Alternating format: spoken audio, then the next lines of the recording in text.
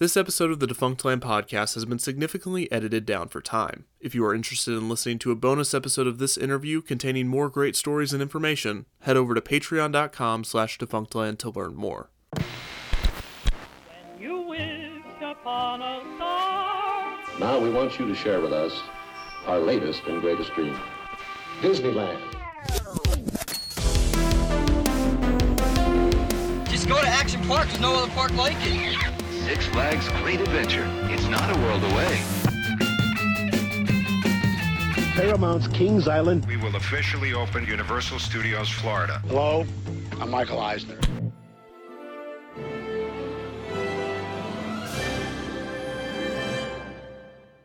Now, here is your host. Hi, and welcome back to the Defunctland podcast. My name is Kevin Perger. On today's show, I am joined by one of the most prominent figures in my most recent 2 episodes on Euro Disneyland, Imagineer Tim Delaney. Tim, how are you doing today? Doing great, Kevin. I look forward to having this discussion.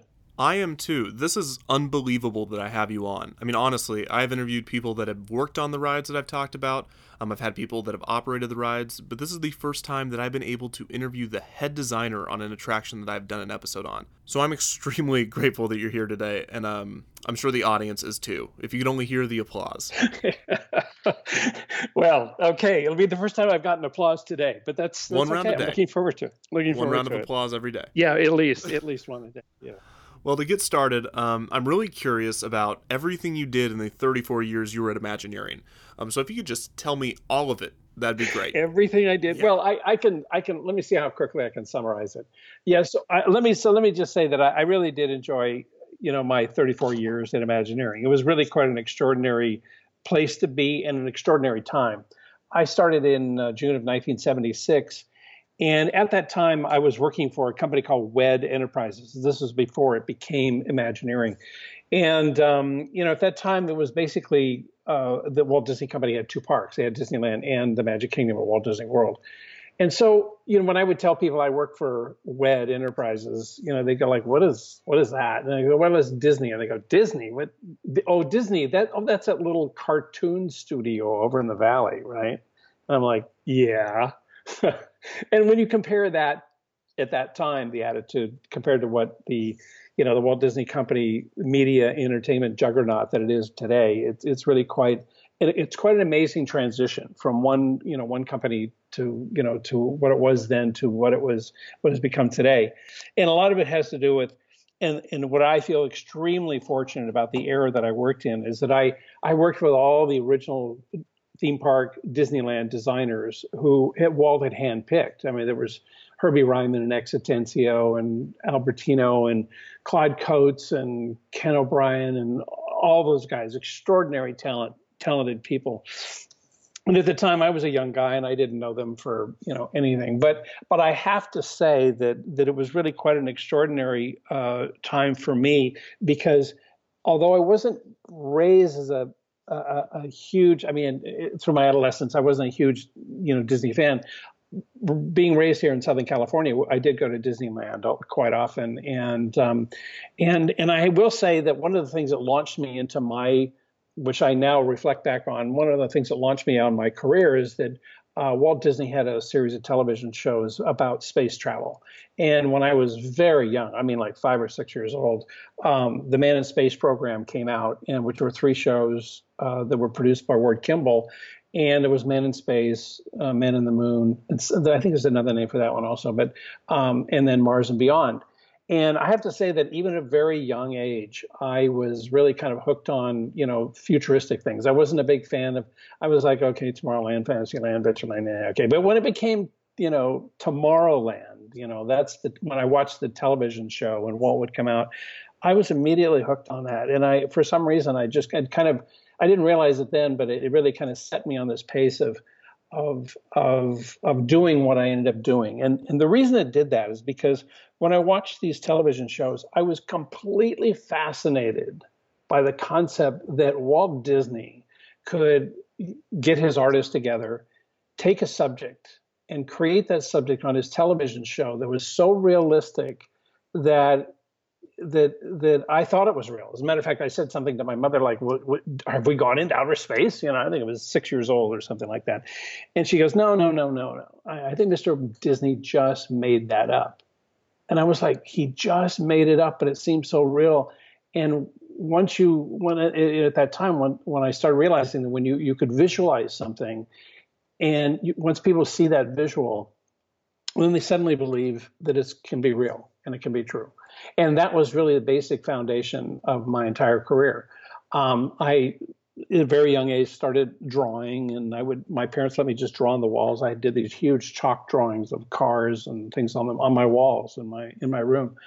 And, but I didn't have any formal training until I got to college. And but the whole thing of like doing futuristic things, I watched every futuristic movie. I saw everything that that would come out. And what I loved about the Walt stuff is that it was very entertaining, it was very educational, and it didn't all have monsters in it. It was actually kind of very positive. So I, to make a long story short, I ended up going through my high school and then ended up after a couple of years of college going to Art Center College of Design here in Los Angeles. And that was a big, huge turning point for me, because that's where I really learned how to draw and paint and create things that had never been seen before. I was an industrial designer. So that kind of launched me in my career. And what happened at that time is, and it was really an unusual thing too, is that I got out of school and I started working for several design companies. And one of my instructors, who I'd had 3 years beforehand, I'd been out of school for 3 years, he called me and he said that he was looking for someone who had my skills of drawing and designing and all that, and he worked for WED Enterprises. And I was like, okay, I didn't even know what WED Enterprises was. And he explained, well, they're the division that does all the work on the theme parks. Mostly they've been doing a lot of work for Disneyland. And, obviously the Magic Kingdom of Florida. So I was like, I don't know. And so I wasn't really that interested in working there. I was in another business at the time. And then 6 months later, I was interested and they weren't. And then 6 months after that, we mutually got together and I started working in 1976. And just as I had actually walked into Art Center and found, oh my God, this was, the school for me, I walked into this place and I was completely amazed, because here was this enormous facility in Glendale, California. There isn't one name that says Walt Disney Imagineering or WED Enterprise, or nothing even says Disney on it. Not one sign says Disney on it. And it's actually a very difficult place to get into. I mean, it's almost impossible to get into, but the buildings are just these random ugly industrial buildings. And I couldn't even find it on my first interview. So I finally got there and I interviewed and I showed my stuff. And lo and behold, they hired me, and it was pretty amazing. I will tell you that what I was hired to do is I was hired in the graphics department, and the graphics department was very involved in doing a lot of signage, and they also did a lot of work when corporate sponsors, as many people here know, corporate sponsors come to Disney attractions. They have to put, whatever the name of the attraction is presented by, Kodak or Bank of America or whatever it is. So the graphics department used to do a lot of that. Plus, they used to do a lot of the posters. So I did all the illustrations for them and a lot of design work.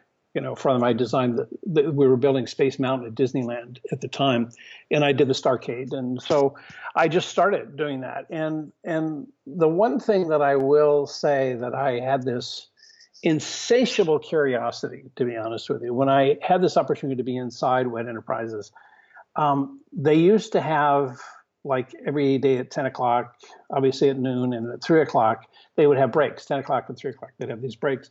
I spent every second that I was not in my office walking around, looking at every division that was there. Mapo, the construction company, was on the 1401 Flower lot. And I went and I introduced myself and I met people, and I met Herbie Ryman, and I met, all the great guys, John Hench and Marty Sklar was running the company at the time. And, it was quite extraordinary. And I ended up meeting and finding all the people that I had looked up to when I was, I remember working with Ward Kimball, and I told him it was just, Ward Kimball was just a crazy guy to work with. But he was the one that was a producer for the Man in Space programs for Walt. And so it was, it was really quite rewarding. It was really quite fun to do that. So, I started working. Like as I said, for the first year, I started working, and I realized that when I went around and I visited all of these guys, and a lot of them, a good example would be, Sam McKim. Sam McKim was a great artist, and he was a great cowboy artist. He'd been a cowboy child star. And a lot of these guys who were originally the older guys working on Disneyland were really, really great artists, but they weren't contemporary guys. And I had my portfolio filled with space paintings and robots and all this other stuff. And so I decided that although I was working there at Imagineering, I went home every night and I started working on a new portfolio, and I started doing, different kinds of illustrations, because the rumor had been out that the company was actually going to go into a new project called Epcot Center.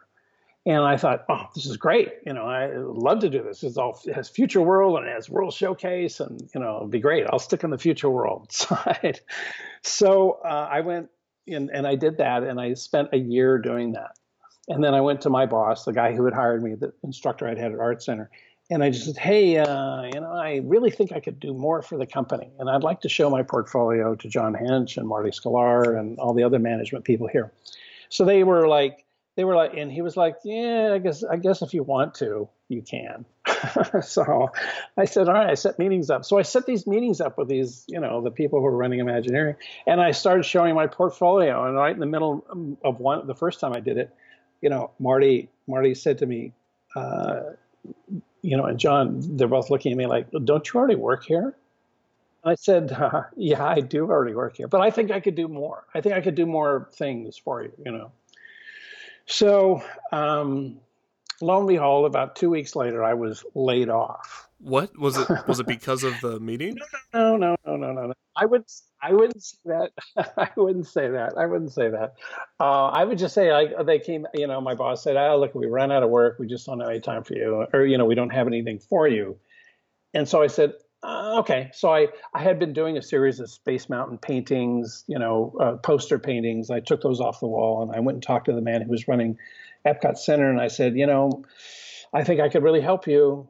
But I've just been let go. So they gave me 2 weeks severance pay, and I went home.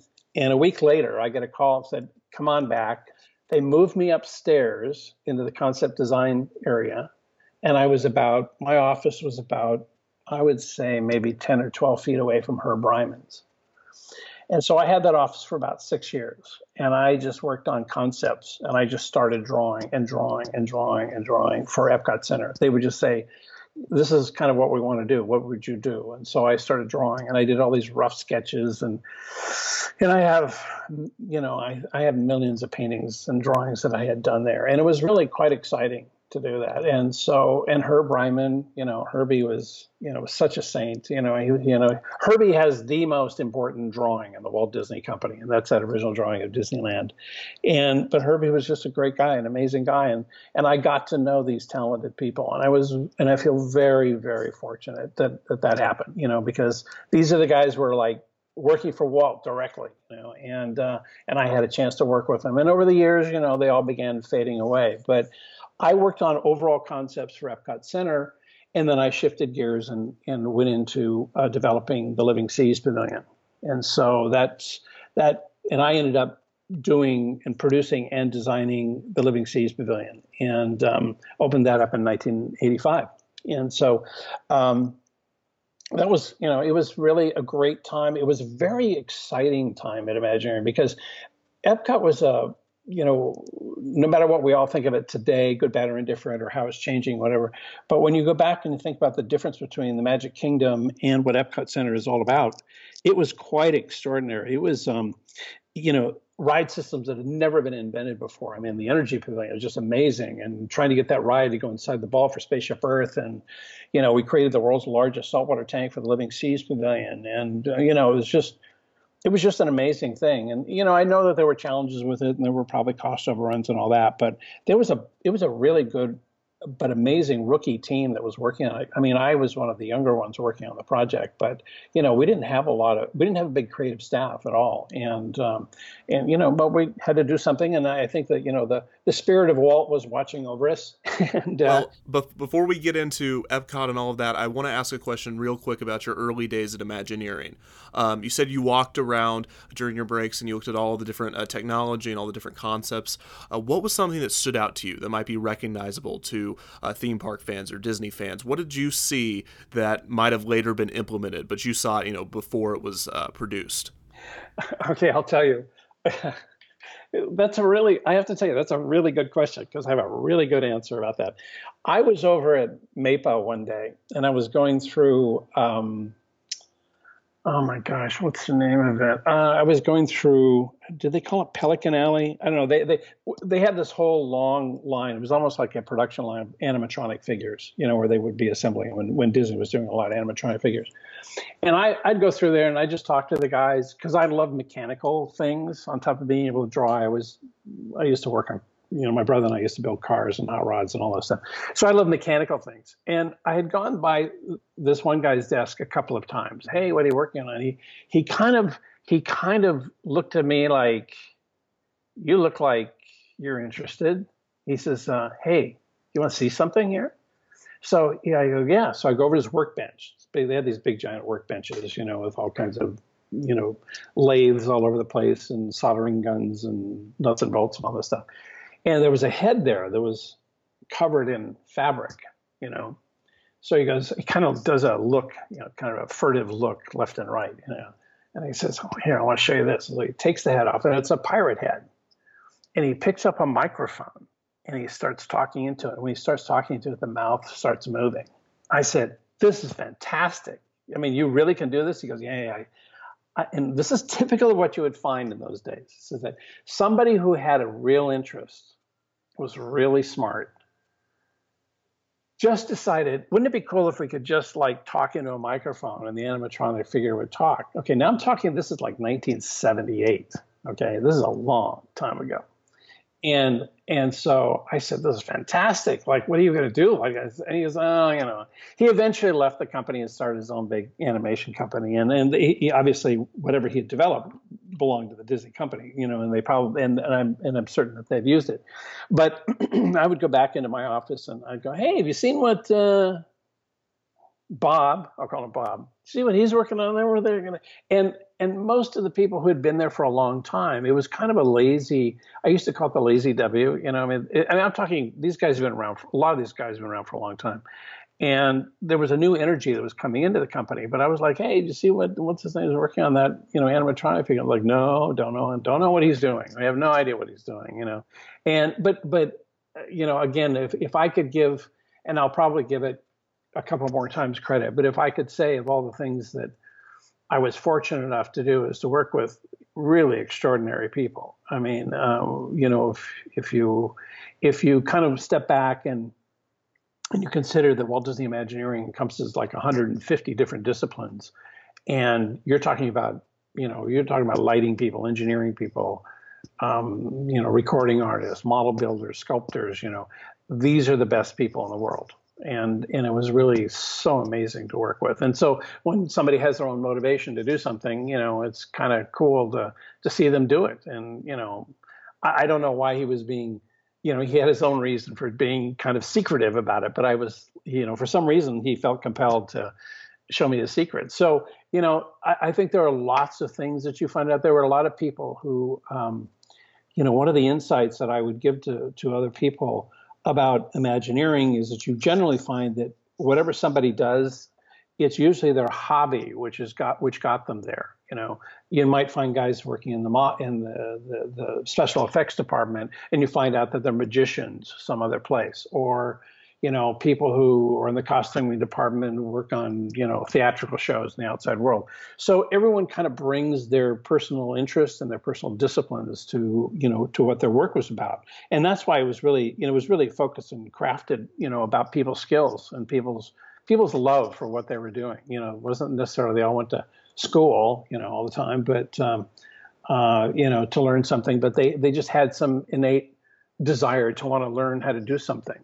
I think about those kind of guys, and they were just amazing people to work with. Yeah, absolutely. Okay, that definitely answered my question. Now we can go on to Epcot. Okay, so did you just work on the Living Seas Pavilion for Epcot, or did you work on other things? Well, I worked on almost all of the attractions. See, I did a lot of the overall design. I did, a lot of point of view drawings when they were just trying to figure out what Epcot was. Not. What I'm saying is regarding the placemaking of it, not the content so much. I mean, I designed things for all. I didn't do anything on Imagination. That was mostly Tony Baxter and his team. But I think I worked on something for the Energy Pavilion. I mean, interior drawings, and there was a whole ending to the World of Motion ride, which you went through this.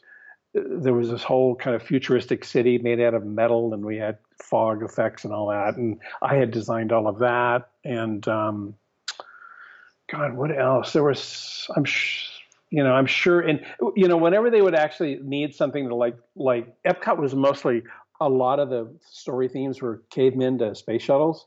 So when it came, they had a lot of good caveman people who could do all that and the historical stuff. But when it came to the more futuristic stuff, I ended up doing a lot of spacecraft and I did a lot of the renderings and designs for those kinds of things. It's just, I guess because I was interested and I was younger and, I was kind of like, hey, let's go. I mean, I was a huge space fan. I was a huge, let's go. I mean, from the Apollo, the whole man in space, or the whole, from Mercury, Gemini, all that. I was a big fan of that. And I still follow it quite closely today. But, but the one that I actually took from the day we put, the first sketch all the way through. And there was a previous iteration of the Living Seas Pavilion that had a big giant ride around the tank, but a lot of that they just couldn't afford to do anymore. So I came in at that point, and from those first sketches to all the way to the day that we cut the ribbon, that's what I did on most of the project. Most of my projects were taken from the very initial concept sketches all the way through to the opening day. That was just what I did. So okay, so you're there during the development of the Living Seas. So what was the Living Seas going to be if it wasn't what it became? It was, and again, this was I think Tony Baxter had worked on it, and John Olson, and they had some other guys working on it. But the tank itself was 200 feet in diameter. And then the ride went kind of on the outside of it, but you never saw the tank. The last view was going to be as you're going in there. And it was very, very kind of fantastic, kind of oversized, kelp and oversized elements of undersea. And it was very lyrical, and it was a musical kind of, tribute, I guess, to the rhythms of the oceans and things like that. So, it was very fanciful. But what happened is that for some reason I got caught in working on these projects, and you're going to hear about it for Disneyland Paris or Euro Disneyland, depending on how you want to call it, where the projects would start out and then they ended up, having problems. And so the Living Seas Pavilion, they realized that they had to, we can't spend that kind of money anymore. The pavilions were, costing more than the $35 million sponsorship fees. And so they had to start all over again. So they just said, we can't afford this ride going on the outside. So, for the Living Seas Pavilion, the things didn't really kick into gear until we got a sponsor, and United Technologies was the sponsor. And they were interested more of a space pavilion, but we had developed the Living Seas Pavilion. So they just wanted to be in as soon as possible. So they didn't ask them for, they didn't ask them for the $35 million. They asked them for probably twice that. I think it was something like twice that. And they paid for it. And so we actually got a bill. There's another story. Do you want to hear another story about George Lucas? I can tell you a story about George Lucas. I am always up for a George Lucas story. Yeah, absolutely. Okay. So I was always trying to pitch to do a space pavilion. So Star Wars had come out in May of 1977. And I'm not sure that I've ever told this story on a podcast. So this is a real coup for you. So about a year after it opened, it was probably the summer of '78. Marty called me and said, listen, can you come to, tomorrow afternoon, we're having a meeting with George Lucas. We want to talk to him about doing something with Space Pavilion. So I said, right, great. So it was John Hench, Marty, me, a guy by the name of Gene Johnson, and George were just in Hensch's office. And Marty, said, "Hey, we were thinking about doing a space pavilion, George. Would you want to, help us on this?" And this was, George Lucas was kind of like little George Lucas. This is before he became big George Lucas. I mean, it was after Star Wars, but, these guys all became super celebrities as those movies moved on. So I remember in one conversation, George says, "Well, if we're going to do a space pavilion, at the end of the pavilion, we have to meet an alien." And I knew this was never going to fly because Epcot was not meant to be a theme park. Right? So anyway, we end the meeting. And we go our magic ways. Okay. This was a Thursday afternoon. So I was going to San Francisco on Friday. So I go to the Burbank airport, and I'm waiting to go to San Francisco. I had a girlfriend that had lived up there at the time. And I see George leaning against the wall. So he looks at me, he kind of nods like, "Hey, So I said, I walked over to him, and we were about to go on the airplane, and I said, "Hey, mind if I sit with you? I want to talk with you." And he goes, "Sure, yeah, come on, sit down." So at that time, there were all these discussions that were going on about like how bad Ron Miller was because he turned down Star Wars. And, when you sit at the patio at Imagineering, people talk about all this stuff and goodness and badness and all this stuff. So I sat there and I made a mental note to myself. I said, this is my opportunity. I'm going to ask him, because people are like, "Oh, Disney was terrible. They turned down Star Wars and all that." So I said, "George, I want to ask you a question. Did you bring Star Wars to the Walt Disney Studios?" And, because I'm thinking, I'm going to get it from the horse's mouth. I'm going to get a right answer. And he goes, "Yeah, I did." He says, "I did. I'll tell you, I had brought it because I was always admired the Walt Disney Studios when I was growing up. And it was just like, like all of us, we loved all the kind of magical creative stuff that Walt Disney did. And he was always an inspiration. He was an inspiration to George Lucas and Steven Spielberg and all those guys." He says, "Yeah, I did bring it to the studio, but I already had made my deal at 20th Century Fox." So I'm thinking, oh, no kidding. So when I sit in the patio next time, people go, "Ron Miller's an idiot because he turned down Star Wars." I go, "Not so fast. Not so fast." So I got it from the horse's mouth. So if you want to argue about it, let's just, Yes. So I felt like, there you go. That was one. And I'm not sure that I've ever told anybody outside of Imagineering that story. Well, I'm glad I could be the first. That's fantastic. Okay, so we talked about Epcot, and that's in the mid-'80s. So we're now nearing production on Euro Disney and Euro Disneyland. What did you do leading up to Euro Disneyland? And then kind of just take me into that project. Well, let's see. So I started that. So I finished that in '85, and then we started. That was the beginning of '85. And so, so what did I work on? I was starting to work because we didn't start. We actually started developing a Disneyland or Euro Disneyland in 1986, and we spent a year working on it. And then it went on hiatus for a while because they were in the process of negotiating things. And so we didn't really get going to develop sincerely. I mean, it was really a funded project. I would say in like maybe the middle of 87 or 88, something, or like beginning of 88, something like that. It must have been 87 because it takes 5 years to do those projects. So immediately after Living Seas Pavilion, I don't know, there was always something that I was working on. I have to go back, and I don't really know what it was, but we really started working on. And once the opportunity came up, I raised my hand. I thought, I want to go to Paris. I want to work on Paris. It was great. It was a great team. The energy in the company was phenomenal. They could do no wrong. I mean, the management, whatever they touched turned to gold. And as I said, it was worth it because they changed everything they brought in professionals, and I mean, briefly going back to Living Seas Pavilion, I mean, Michael changed everything in terms of, you earlier you asked me about IPs and things like that. Well, we all started complaining. We all started talking about that. We don't have anything here. So that's where they changed everything. Michael Eisner wanted, like, how do we update the company? So that's where we brought in Michael Jackson. They brought in, I'll give credit to Tony Baxter. I mean, Tony would say, like, why can't we be Lucas? Why don't we get Indiana Jones? Why don't we do Star Wars here? Why don't we do this? And so,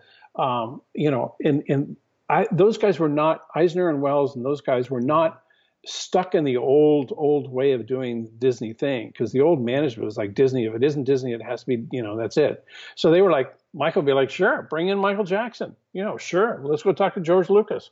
We did, Michael greenlit Raiders of the Lost Ark, so he knew all those guys. So that's when things changed, and that's when that IP thing really changed. And now they don't, they won't build a hot dog cart without without theming to it, a name to it. So, they're redoing all my. And it's okay by me. Obviously they're redoing everything at Paradise Pier that I did for Pixar Pier. And, I'm okay with that. Actually, I always thought DCA should have been a whole Pixar thing anyway, but. Absolutely. I've said that many times. The whole park should just be Pixar. Unfortunately, I don't think that's going to happen.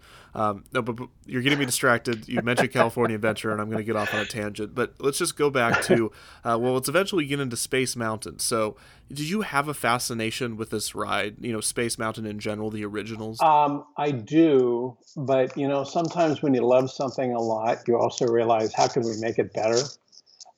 So one of the reasons why the reason I probably did like Space Mountain so much was because when I first started in '76, I worked on the Space Mountain here at Disneyland, and I did part of the Space Mountain complex. They had wiped out a whole section at Tomorrowland, and they built Space Mountain with a big stage in front. And then if you look in plan view, the stage and the seating area was flanked by two major wings. One of them was a restaurant, and the other one was an arcade. And I did the Starcade. Okay, I'm gonna stop you. I'm gonna stop you right there, because I just want to note this. This is the one of two that I know of, and I'm compiling a list of arcades that I believe exist solely for puns in Disney. Really? The Starcade and the Arcade, which is on the cruise ships. But I know I'm sure I know the Starcade, which is no longer there, right? I don't think it's even open. I haven't seen it, but there is like a 100-foot long painting that a mural that I did that I think is still there. I didn't paint it, but I did the concept work where I did the painting of it, and then there were some scenic people who painted. But I think some of the stuff may still be there. I don't know. I tried getting rid of it several times, to be honest with you. The Starcade. I tried getting rid of it. The reason is because I wanted to do something. I wanted to make a change for the Space Mountain at Disneyland. I wanted to make a complete ride change for that. Can you talk to me about this? Because now that you mentioned it, it's a rumor, like I was talking about earlier. So tell me about what your plan was for this change. Okay, well, this is one of those ones that didn't happen, right? Maybe I should have included it because I keep forgetting about this. What happened is that Space Mountain opened in 1977 or 78, I guess it was.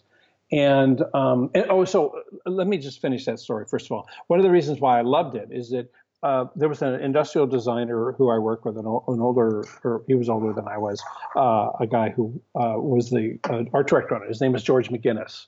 And George did all the design work for the Space Mountain down there. And walking into the load-unload area with the spacecraft hanging up above you, and it was like walking into a real movie set. And I still, when I think about it, I have such fond memories of that, And I was doing another part of it, and it was about, I would say maybe it was about a year, maybe about 8 or 9 months before Space Mountain at Disneyland opened.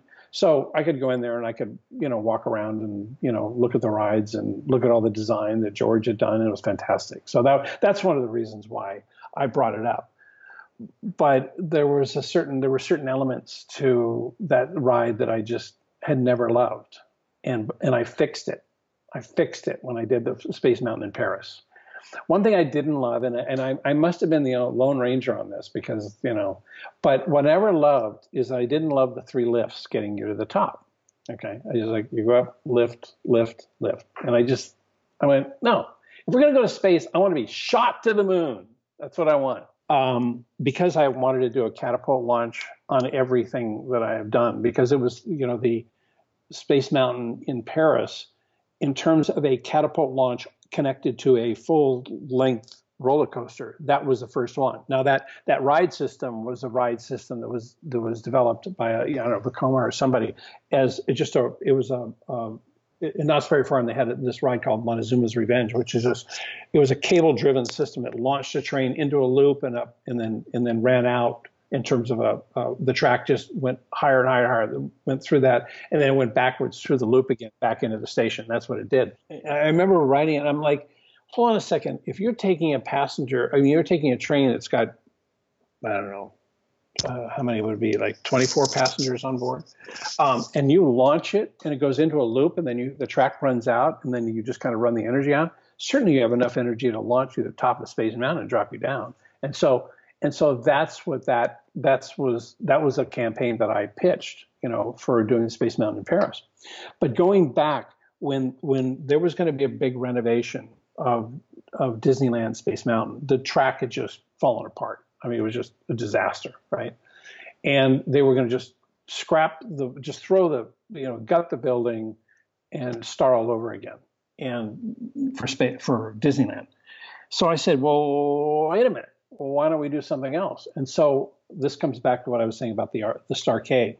What I wanted to do was have everybody load in the Starcade, and then the Starcade would go out, or excuse me, the train would go out of the Starcade on a raised platform, kind of like where rocket rods used to be, and around the rocket jets, and then went back in front of Space Mountain over by where the old Mission to Mars was, it's where the Pizza Planet is right now.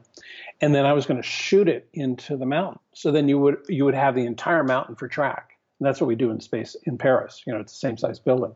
So you didn't have the load and load. Load and load was outside, And so I did a track layout, and and I said, but I had opposition at WDI. I mean, there are people who are traditionalists, and no, we got to keep the same thing, keep the same thing. But then I had somebody take my drawings over to the studio, and they were talking to Eisner. And then once they spent all the money to get it done, Eisner was the first one to say, well, if you spent all that money, why didn't you just make a different ride? So, but they didn't. It's fine. And people love the ride. I mean, I still kind of I still love the ride because it's nostalgic for me. So I'm okay with it. It's fine. It's fine. And they've done, the Star Wars, whatever the big Star Wars overlay for it is, it's great. So I mean, it's a much, the track is a lot better and all that. But it was that motivation for doing Disneyland Paris's Space Mountain over there.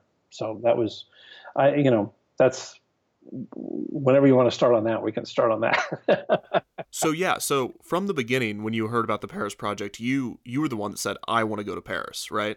Oh yeah. Yeah. I mean, Tony was like talking to, Tony Baxter was kind of the creative executive involved in charge of it. And he wanted to pick the people he wanted who had real theme park experience. Because to me, I think Disneyland Paris, in terms of the actual design and opening day attractions and the number of attractions and all that, I think it's the best park we've ever done. It's really a kind of a sad thing that it hasn't performed. It hasn't performed like it should. But in terms of the design, it's really great. I mean, Tom Morris did Main Street, or Fantasyland. Eddie Sato did Main Street. Brilliant job. I mean, Eddie turned Main Street into an attraction. It's so beautifully done. Tom, I think the castle over in Paris is the best one ever. And Chris Tietz did a great job on Adventureland, really kind of much more integrated kind of land than they've ever done before. And Jeff Burke was Frontierland. And it was a great group to work with. The Walt Disney Company was just, everything it touched, it turned to gold.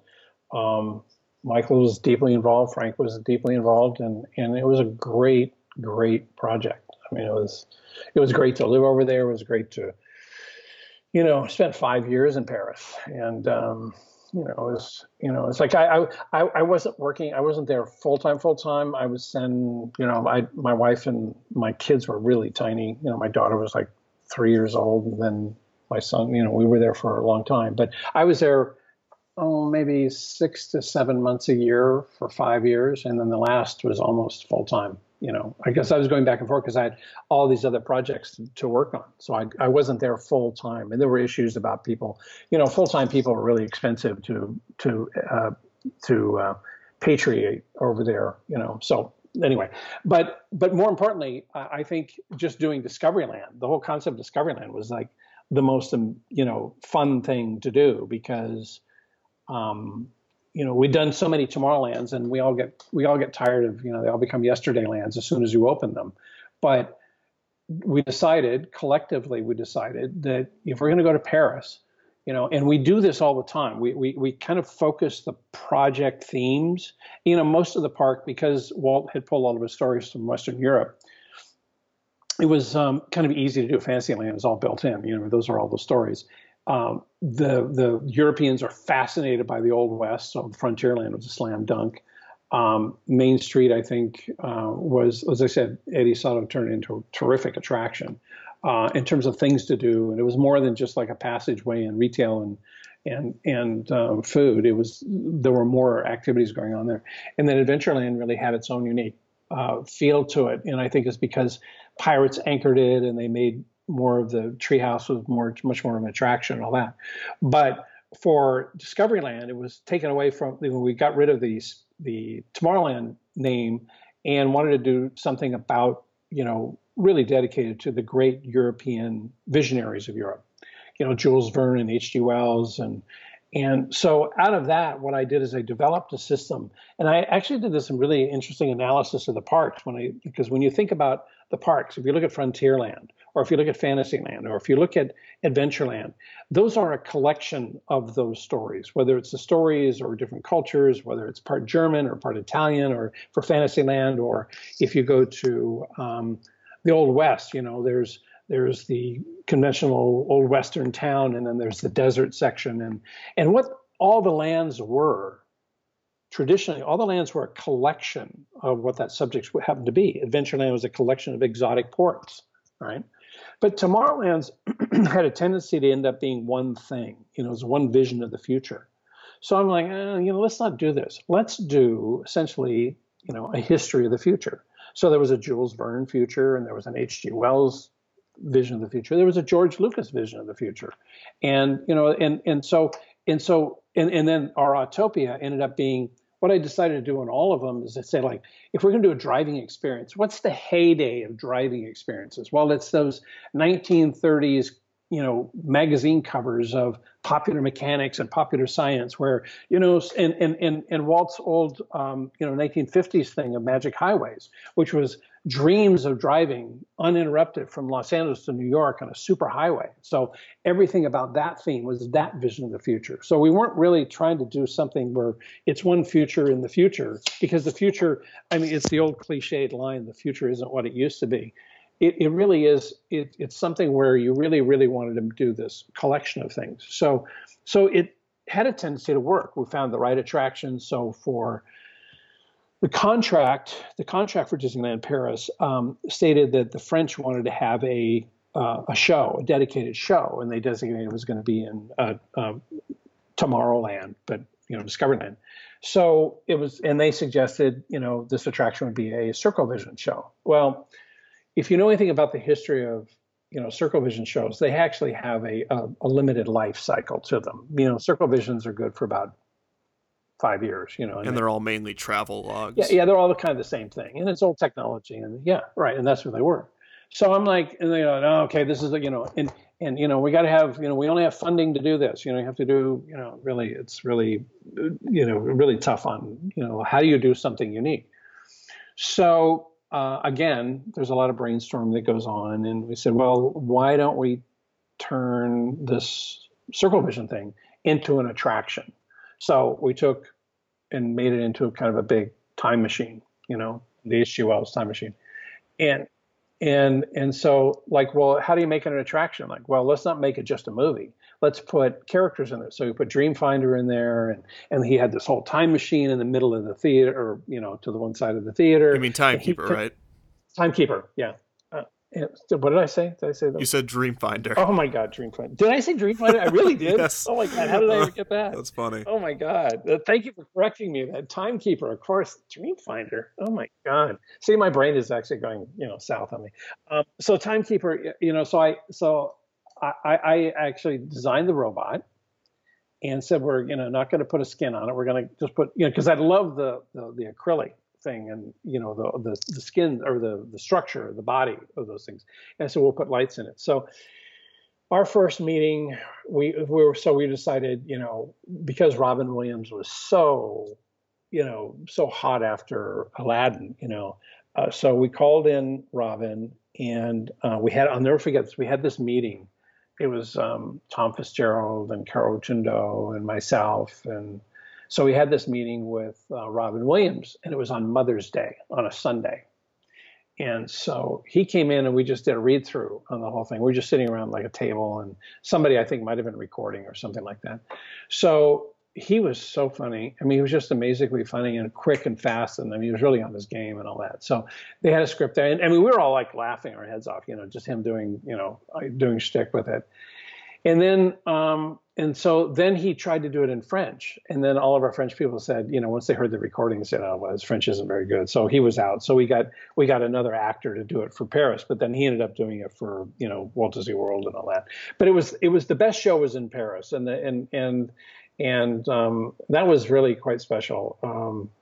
We had, the pre-show, there was a lot of money in the pre-show and trying to tell that whole story. One of the problems we had in Paris, as a matter of fact, people would see the pre-show. As soon as the pre-show was over, as the doors were opening up, they would walk out of the attraction. They thought that was the show, and it wasn't really very interesting. So we had to... Just the pre-show video? They thought that was like the whole thing? It was the pre-show. It had this whole room, this whole kind of laboratory with these special effects in the ceiling, and we had... it was really elaborate, and it was timekeeper on video, and he was telling about what we're going to do. We're going to go on this journey, and so and then the doors would open, and there's a figure, and he's manipulating this whole time machine. Yeah, one of my all-time favorite defunct attractions. Really want to do an episode on it sometime.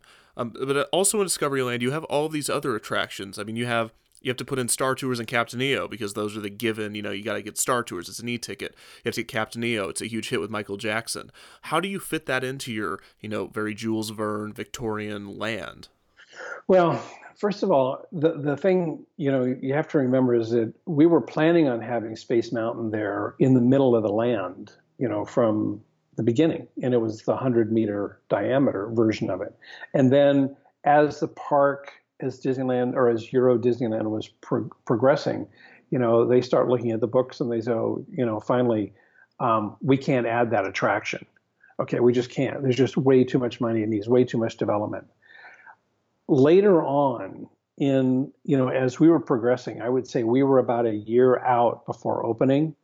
And I think or maybe a year and a half or so out before opening. And I think Michael Eisner and Frank Wells were getting very nervous that we didn't have enough capacity. They thought it was going to be enormously, popular. And I mean, it was popular. I mean, the park has always been popular. But what happens is that they got very nervous about it. So they decided to put a couple of $100 million more into the park. And so, Tom Morris got some of it, and I got the lion's share of it. And what I got was to put in the Nautilus. We did not have a Discoveryland train station, so we got that. And then they were still looking for more attractions. So I just said, I remember I got called into a meeting at Marty's office with Tony and they said, we need to find more capacity. And I'm like, well, I can tell you an instant way you can find more capacity. On Star Tours, we have 4 bays, and we left a lot of room behind it. So if you want to pick up instant capacity, just build 2 more bays and buy 2 more simulators, and you have 6 bays. And it was a smart thing that we did at that time because, it was an easy way to add capacity. And, they were already in production on it. So it was easy to do that. To do Captain EO, we just knew that people there were extremely interested in Captain EO. It was a huge interest in France with Michael Jackson. So, I mean, you kind of, once you build a theater like that, you can always change the software out. You can change the movie out, but you have to go somewhere with it. And you want to make sure you have enough attractions and that are popular enough. But a lot of it has to do with the budgets, and you're always under scrutiny about how budgets and how close you are sticking to budgets. And those are the days where you had to stay on budget. You absolutely had to stay on budget. So, we got enough out there. I mean, Autopia came in a little bit late, that was after opening. And then the other challenge that I had was there are corporate sponsorships that go on with all of these parks. And in Disneyland Paris, there were a total of 11 corporate sponsors, and I ended up having 7 of them in Discoveryland. So Renault sponsored the Visionarium, Coca-Cola and Philips sponsored the Videopolis, BNP sponsored Orbitron, and IBM was involved, and Coca-Cola was involved, and Mattel sponsored the Autopia. So, that adds just another layer of complexity to the whole thing. That makes it a little tougher, to be honest with you. But did you ever just want to start over, have a Discoveryland without Star Tours, without Captain EO, without Autopia, or were those kind of existing attractions helpful? It kind of doesn't. I mean, at the time, you have to understand how consuming these places, develop these attractions are. I mean, you get to a certain point, you make decisions, and they go, okay, here's our program. We're going to start with Star Tours. And I like Star Tours. I said, I don't want to make this all kind of old fashioned, and that's one of the reasons why we justified doing, kind of a different futures. There was no question about that. But if you remember where they were, they were placed on the other side of the track. So all you saw were the facades. Now, here's the one thing that's interesting about the art direction on this whole land. Yes, if you look at the Orbitron, that was designed to be not only, and it ended up being a very unique attraction. I mean, it was a big old rocket ride, just a roundy rocket ride. I would have preferred to put it on top of one of the buildings, but, we just didn't have that opportunity to do that. So I was able to get the kinetic sculpture up on top to, kind of be a planetary model or an astrolabe kind of feeling to it. But I didn't want everything just to be completely old. So although everything was done in these beautiful brass colors and copper colors and things like that, if you look at the land and you look at it today still, but even at that time you really see it, I edged everything in neon. So the neon kind of gave it this like laser beam look to it. And the reason for doing that is that I didn't want to be Victorian. I wanted it to be timeless. I wanted to take it out of, that's kind of that old thing, So, on front of the Visionarium show, we had these 4 spires that were going up, and there was crackle neon going in there, and it looked like energy was just being brought into the building. And that was what that was all about. I wanted to take it away. The whole design motif there was really to be taken off of the classic kind of Griffith Park Observatory, which has this kind of science lab to it. It's kind of like deco style. And then we put these towers on it that have all this crackle neon, and it was really quite beautiful. And it just kind of gave the whole land just a whole different color scheme. Again, when you are working on projects like a whole land, when you're in charge of a land, like I was in charge of the land, there are certain programming elements that you're given, in the classic sense of architecture. You have programs, and you have to have, they always knew that in Tomorrowlands, you had the Tomorrowland Terrace, and that's their big hamburger hot dog kind of thing. But there was also a tremendous need for entertainment. So, I said, fine, I'll take it on. We'll do this thing. And so, because I immediately saw what it could be. And I just said, in terms of this whole kind of type of future thing, one of the things that I wanted to do, and it's kind of a tribute to the old Discovery Bay design that Tony Baxter had done, is that I thought, why don't we just instantly turn this thing into some kind of a terminal for travel? See, if you remember everything about Discoveryland, let me take that back. When you look at all of Disneyland Paris, one of the keys about Disneyland Paris was that we focused very clearly. We focused on things, whether it's pirate ships and Skull Rocks and Big Thunder out in the middle of the lake and the castle and, the Orbitron and all that. It was all about things. And in Discoveryland, I wanted vehicles. So we had Autopia. Tomorrowlands have always been, especially the original Tomorrowland down at Disneyland was a land on the move. It was like you had between the monorail and the Phantom boats and the Autopia and the Skyway and, it was everything about it was moving, and all those things have been taken out. So, Tomorrowlands are always about big, giant projects, big attractions, but I needed animation. So that was really what prompted all that animation in the Orbitron. But what I also wanted to do for Videopolis is that, that airship coming out, the airship from the island on top of the world was kind of a Jules Verne story. So I said, why don't we put that right at that location? When you come down Main Street heading toward the hub and you look to Discoveryland, you see that airship. And here is this gigantic thing. And, when you go to a culture that not everyone speaks English, they all speak image, right? They all speak icons. So, you're looking at this. So I have the X-Wing fighter out there. We have the Nautilus submarine here, and we have aerospace, and, the air was the Hyperion airship, and space was the X-Wing fighter, and the sea is the Nautilus submarine. People they love that because then it gives them photo ops, and, it's architecture. You can make interesting architecture, but for some reason, there's something more compelling about doing vehicles. It shows it's a place on the move. It shows that it's dynamic. So that facility was 50,000 square feet of dining and entertainment. And I'm not sure that they ever, I think they were successful in some shows in terms of the entertainment, but certainly the dining that was there, and huge covered spaces. And one of the reasons why we did a lot of that, and this goes also back to the original Discoveryland or Discovery Mountain concept, was that we were actually trying to get people indoors more often. Like we had those, the walkways on behind Main Street, that Eddie Sato did. And then, I did this giant, the Videopolis is just an enormous indoor dining experience, it has multiple levels and it's got a stage and all that. And, so we knew that the weather was going to be tough over there in the wintertime. So that's one of the reasons why we did it. So, and on top of that, that building was so, once we got it all kind of engineered out and structured, it was built like, Tinker Toys. It was built off site, and they came in and they erected that thing in about 2 weeks. It just went up like magic. I mean, it was fantastic to see that thing go up in the air, Oh, for sure. I can imagine. Okay, so we've talked about pretty much everything in Discoveryland except for the big one. So I think I'm ready for the Space Mountain story. Okay, all right. The original concept, and as I mentioned, a little bit like Videopolis, was really a big facility so we could get people indoors. So we decided to do a very large, what was to be called Discovery Mountain.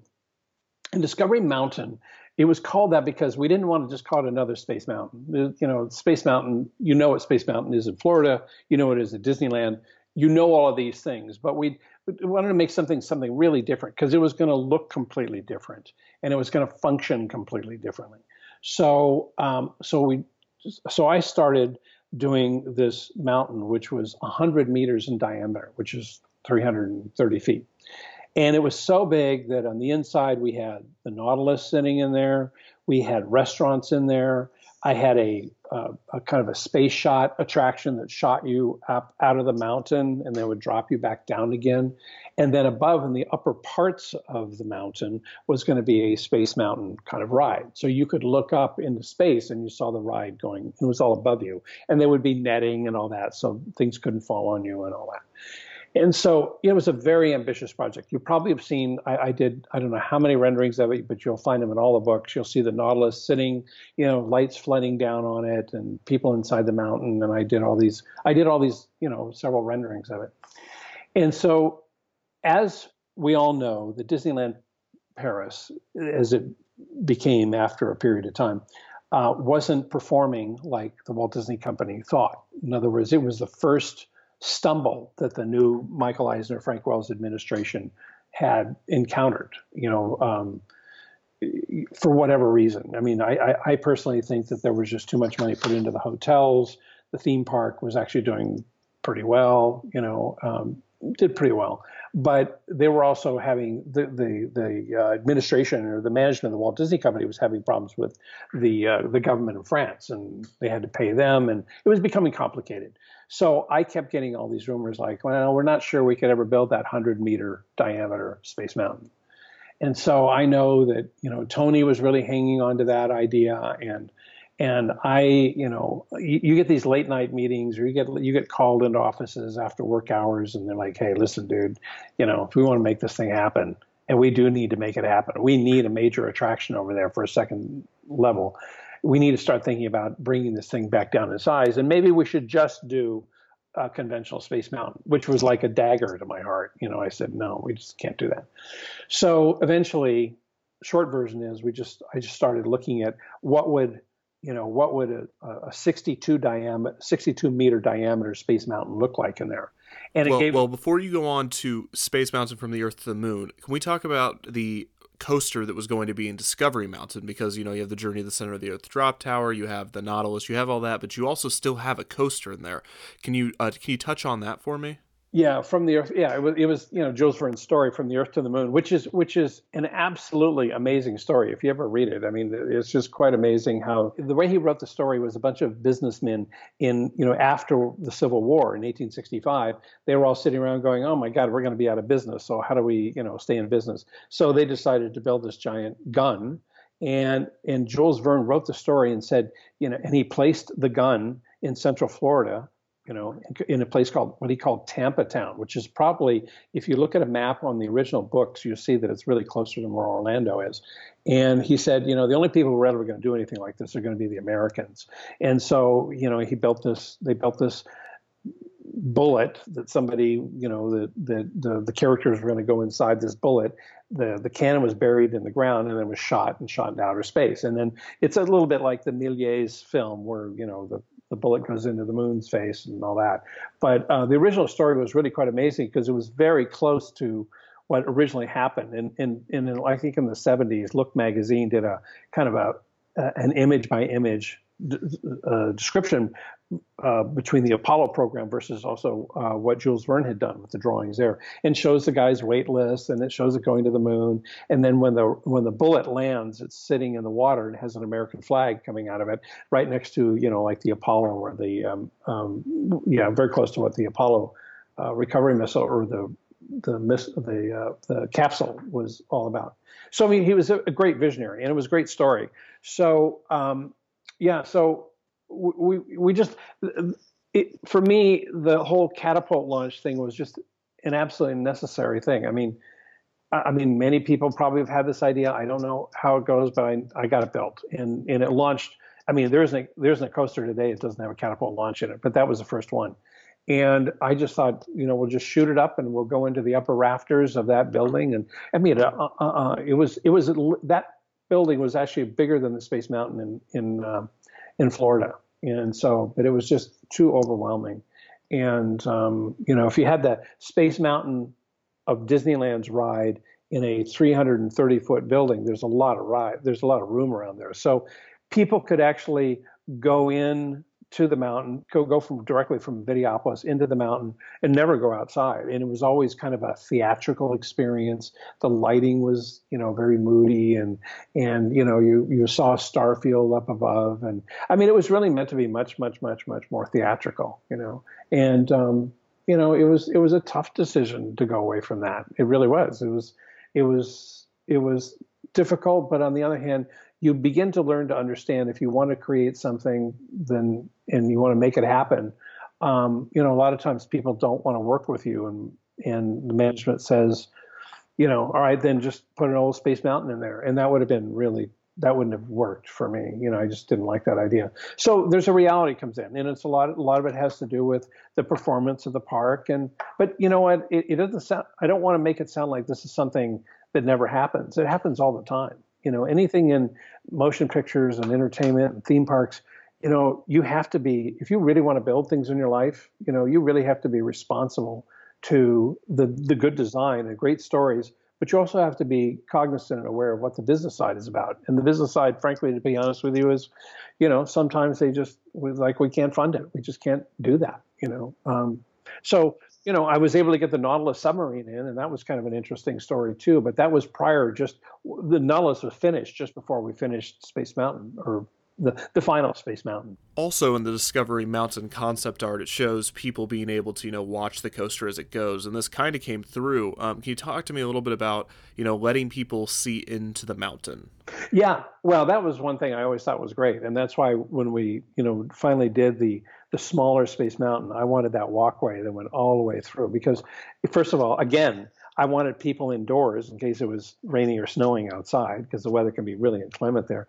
But the other part of it, the walkway was wide enough for people who didn't want to ride the ride. they could actually see the entire experience, or you could hear the ride, and there was a lot of black light in there, and you saw the train go zipping by, and you heard it, and you heard people screaming, and it was great. I love the idea of the walkway through it. I think it was fantastic.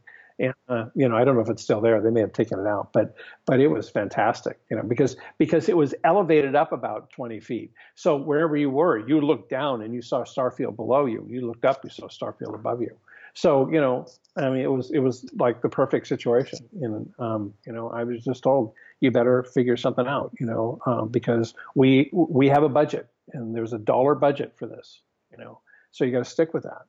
So I had a great team, great project manager, Doug LeBlanc, and I had the engineering team on the whole project was fantastic. The creative team they're really great people. We did a lot of special effects. The special effects teams did a lot of special effects inside there. We were going to do 3 loops inside. We did do three episodes where you're upside down, and we're engineering it. We had Vekoma come in. I think they did all the track, and then we had to get the track done early because they were building the track, and then we're going to build the building around it. And so this was all part of the planning process.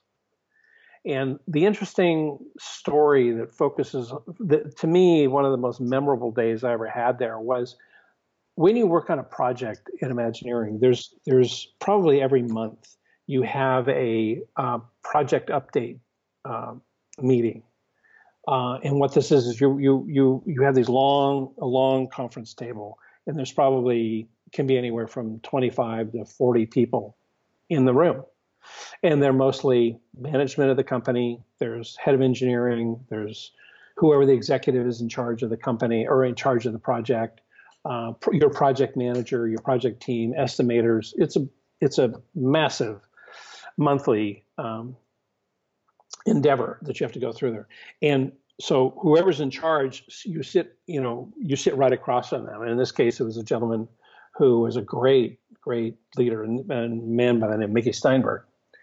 And Mickey was just a tough old bird. He was an ex-Ranger kind of guy, and pretty tough guy to deal with. And he built a lot of projects for Portman, and very experienced guy, and a great leader, a very military kind of guy, kind of like a General Patton. And I admired him a lot. It was great. So for months, we'd go into these meetings, and the budget was set at, I think it was $90 million or something like that. And every month, we would come in there and we'd be at $94 million, 94, 95, 96, 92, 91. And then you spent the entire month and you'd beat it down, and then it would bounce back up again. And then every meeting we'd go to was like, oh, God. And they were just like, how do we get it there? So this one meeting, and this was the most memorable meeting for me, is that I walked into this meeting, sat down, put all your papers down, you're looking across, and I start my presentation, and it was going to be my usual, I don't know why the costs keep creeping up. I really don't know why the costs keep going. And Mickey looked across at me and he goes, stop. Just stop. I don't want to hear your speech anymore. Just stop. I'm going to tell you what I'm going to do. This afternoon, I'm going over to the studio, and we're signing an I'm getting the studio to sign an authorization for you to do this project at $90 million. All right?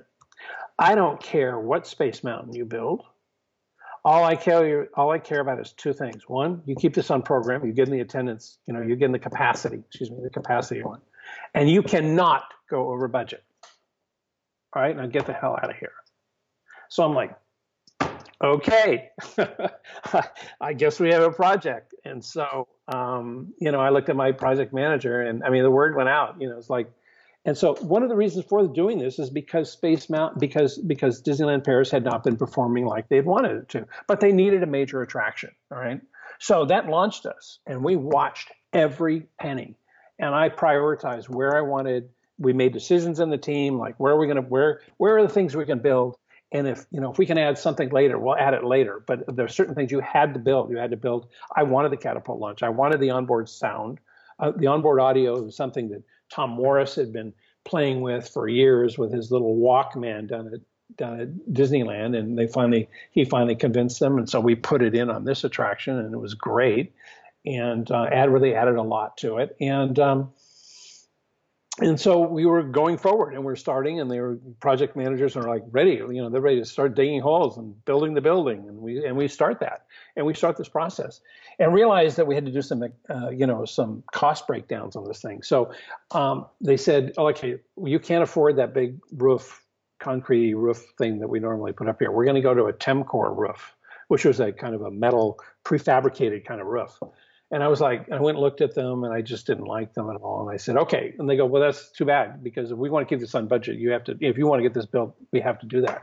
So I said, fine, you can go ahead and do that if you let me decorate the exterior of the building. So all the gold that you see in those hexagonal shapes, that's a Temcor. It's a prefabricated kind of thing. But all of the other trim and the structures and the ribs and all that. So I made a deal with them, and we ended up doing that. And I got the cannon that I wanted, and so the project continues. And I spent half my time from June of '94 to June of '95 when we opened. I spent 178 nights at the Disneyland Hotel. Right? I mean, I had to stay within 6 months. I just had to stay there. Anyway, so the project's getting developed, and we start testing, and we start. And the thing's going really well. I mean, it's really great. The ride is. I mean, you're sitting out there. I can't tell you how many nights you sit out there. It's 4:00 in the morning. It's starting to snow. The engineers are trying to get the programming correct, and you help guys out. You do whatever you can. You offer support, but. It's a lot of work. I'm not sure that all the fans know how much work actually go into these parks, but it's quite amazing. But it's exciting because you're working on something quite extraordinary, And there were times, one night, I was working on, we were building the mountain, and I left work around 10:30 at night. And, I decided, and I went home, had dinner, came back. And I came back around 2:30 in the morning just to come back. And I go walking. I park my car behind Discoveryland. I go walking out, and I see this lone figure just walking. And I'm like, who's that? Who's that? So it ended up being Michael Eisner.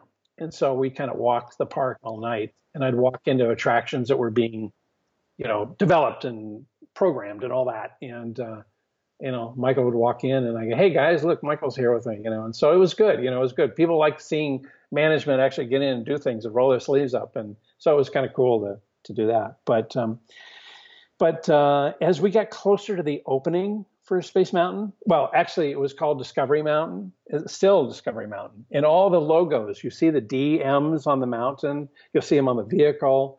The sign said Discovery Mountain on it. And so I was out there one night, and Michael's there with all the management of the people there. And, they're saying, we don't think we can market Discovery Mountain. We know, Space Mountain is the marquee thing. So Michael goes, okay, fine. It's now Space Mountain. You have no excuses now not to make this thing amazingly great. So, so we had to change all the signs. We had to change everything. It was a real pain, but that's kind of what, again, last minute kind of things that you end up doing. So there were two more things that I wanted to talk about in terms of this. One of them was the Shoot the Moon network TV special that was done. Because what happened is that the attendance, the Walt Disney Company was talking about bailing out of Euro Disneyland because the attendance had gone down, and people were afraid of making their vacations to go, and the company was really angry with them. So anyway, they decided, well, we're going to shoot this TV special, and we're going to present it all over Europe. We're going to try and promote the park again. So this show was about specifically the Man in Space program that Walt Disney had. It was about that, and it was about their desire to showcase this particular attraction. So they wanted to do this TV network, European network show. It's called Shoot the Moon. And it was about Walt Disney's history with space travel, with the Man in Space program that I mentioned earlier. Secondly, it was about the Space Mountain attraction, literally itself. And then it was about the Space Mountain development, was what was going on. And And I hate to admit it, but I was the star of the show. So they shot me, and I can tell you, I am not an actor. I look at it, I just cringe. I think it was terrible. I had been traveling so much. I was like, I mean, also there's a major story point that makes no sense inside this TV show and all that. But aside from all that, when they showed this thing, they showed it all across Europe, and it was a huge success. I mean, I had kids writing me letters about, gee, I didn't realize the Imagineering was a thing like this, and you could actually design stuff like this, and don't know how it is, and didn't know things like that existed, and didn't know anything about Space Mountain or Imagineering, and it was actually kind of cool. I mean, I kind of enjoyed the fact that there was such popularity about this whole thing. So it got shown, and it was just about prior to the opening, and it was really quite successful. I mean, Coca-Cola did a promotion, and they did like 100 million Coke cans with the Space Mountain logo on it, and it was a huge promotion.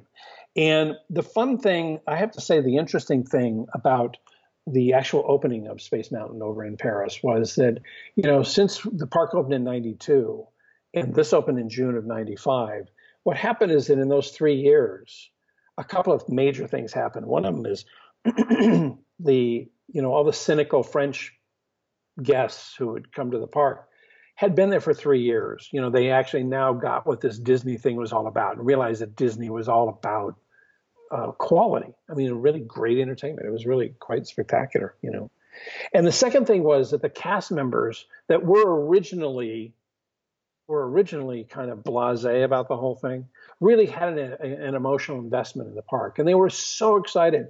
And when the opening of Space Mountain came out, I mean, they had a massive opening. I mean, Elton John did a concert. They had this parade with all these European celebrities that came through. It was phenomenal.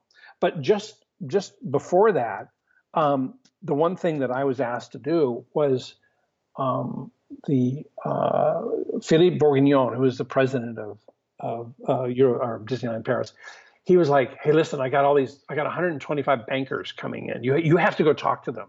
You have to give them you have to tell them about the attraction, So I said, fine, And so they were so desperate. They were in the process of trying to refinance the park, and their finances were tough, and the attendance was down, and Michael Eisner and everybody, they were totally nervous. They were totally freaked out. They were totally nervous about this because on one hand, the Walt Disney Company is telling them we're going broke. We're not making any money here. Number one, and number two, at the same time, we're building a $90 million attraction that you can see over there. It's a major icon at the park. So there was this dilemma. Okay, so Philippe comes to me and he goes, "Look, we're going to have all these bankers coming. You got to talk to them." So they had them in the ballroom at the New York hotel. And so I get up there and I run through all the renderings and go through the drawings, and all these bankers are there, and it's going really well. I mean, they're really kind of happy about it, And so I said, "Are there any questions?" And the most amazing questions that came out were like, "We think this attraction you're doing is fantastic. When are you guys going to start building more stuff?" And the administration for Disneyland Paris were shocked. They were like, they thought they were going to rip me apart, going, "Why are you spending money? Why are you spending?" They were going, "This is fantastic." So I said, "Well, this is great. So there's a special treat for you today. All of you are going to ride Space Mountain. It's available for you to ride." And so these guys are fantastic. We took them. They were so excited about it. They all get them on a bus. They take them behind the park. We lead them in, and this was the funniest thing of many things that we saw. So these guys would come in they all had briefcases, right? And they'd go and they'd load the train, and they put the briefcases, leave the briefcases right on the loading dock right there, right next to the train. And then they would go off and they go flying in the mountain and get catapult launched up and hear the music and go through the ride. And then, 3 minutes later, they come screaming back. And these guys were so excited. It was like, and then they come back in and they pick up their briefcases and, could now go home and tell their kids that they had been riding on this ride. And so that was actually pretty cool. The whole opening experience was just fantastic. I mean, the response house was huge. It was great. And if you really wanted the truth, I mean, this is the thing that shocks me today. That was in 95, right? That was what, I don't know, I have to do the math really quickly. But, that was the last major attraction for Disneyland Paris. That was the last major attraction that they've opened over there. They've opened a lot of things at the studio, but in terms of big attractions. Now they've changed the theming and they've made it more, kind of a Star Tours or Star Wars kind of theme. And, it doesn't the interior show is probably a good one. I haven't seen it, but, it doesn't match the exterior. But, I don't think people really matter. I still think, a lot of people really, really, really, really, I get emails from people saying, we really love the original show and the original story and it was great. And the punchline is that we came in under budget, after all that. So it was great. It was great. I mean, we barely came in under budget, but it was like by a couple $100,000, but it was like $89 million and it was phenomenal, so it's been, a success ever since, it's been great. And probably the crowning thing was for the TEA. I won the Space Mountain. I accepted the award for winning it for the attraction of the year. And I said in the speech what I think is really a true statement about this. And it was like what I would consider in quotes, a perfect attraction. It was wholly invented by Imagineering. It was a project that had new technologies in it, catapult launch system, onboard audio. It increased the attendance by 2 million people in 1 year. And it was under budget. And I said, this is all what we look for. This is all what this is the kind of thing that we all want, in all of our attractions. And so it was great. It was great. It was fantastic. And Michael Eisner credited you as saving Disneyland Paris, right? Yeah, I got a note that said, thanks for saving Disneyland Paris. That's not anecdotal. I'll show you. I mean, you can see, I got one of the note cards, the note cards that everybody at Disney writes on. Yeah. And I think it must have gone through Marty. So Marty probably didn't like that very much, but what the heck. So, I mean, hey, what can I say? It wasn't, thanks for giving me credit, but I mean, you don't do these. It takes hundreds of people to do these projects, but, you end up doing it. You end up, like this is, you got to fight for it. And then, doing the rendering and it comes out just like this is what it was supposed to be, and it had a great team, really. And what happens then is because when a project like that, it's post-opening. So, it was 3 years afterwards. So everybody else has moved on to, I don't know, whatever, Studio Tour or Animal Kingdom or whatever the hell it was. So you can actually pick and choose the people you really, really want. And you want a small group. And these people are so dedicated and they're just fantastic. They were really fantastic. Absolutely. Well, Tim, I'm going to ask, do you have anything else that you want to touch on before we go? Because if I don't stop myself, you're going to be here all night and all day tomorrow, too. So is there anything else that we haven't touched on that you really want to mention? One thing that I do like to do, and one thing that I hope the people who listen to this, I hope you also listen to I like to emphasize the process and what it takes and the number of people and the talent that you need to build these projects, because that's really important. It's really important to me. And I built, I don't know. I mean, I don't know how many attractions I built, but I know I started and built, 4 Disney theme parks from scratch, from the day it was, dirt to the day you got the ribbon.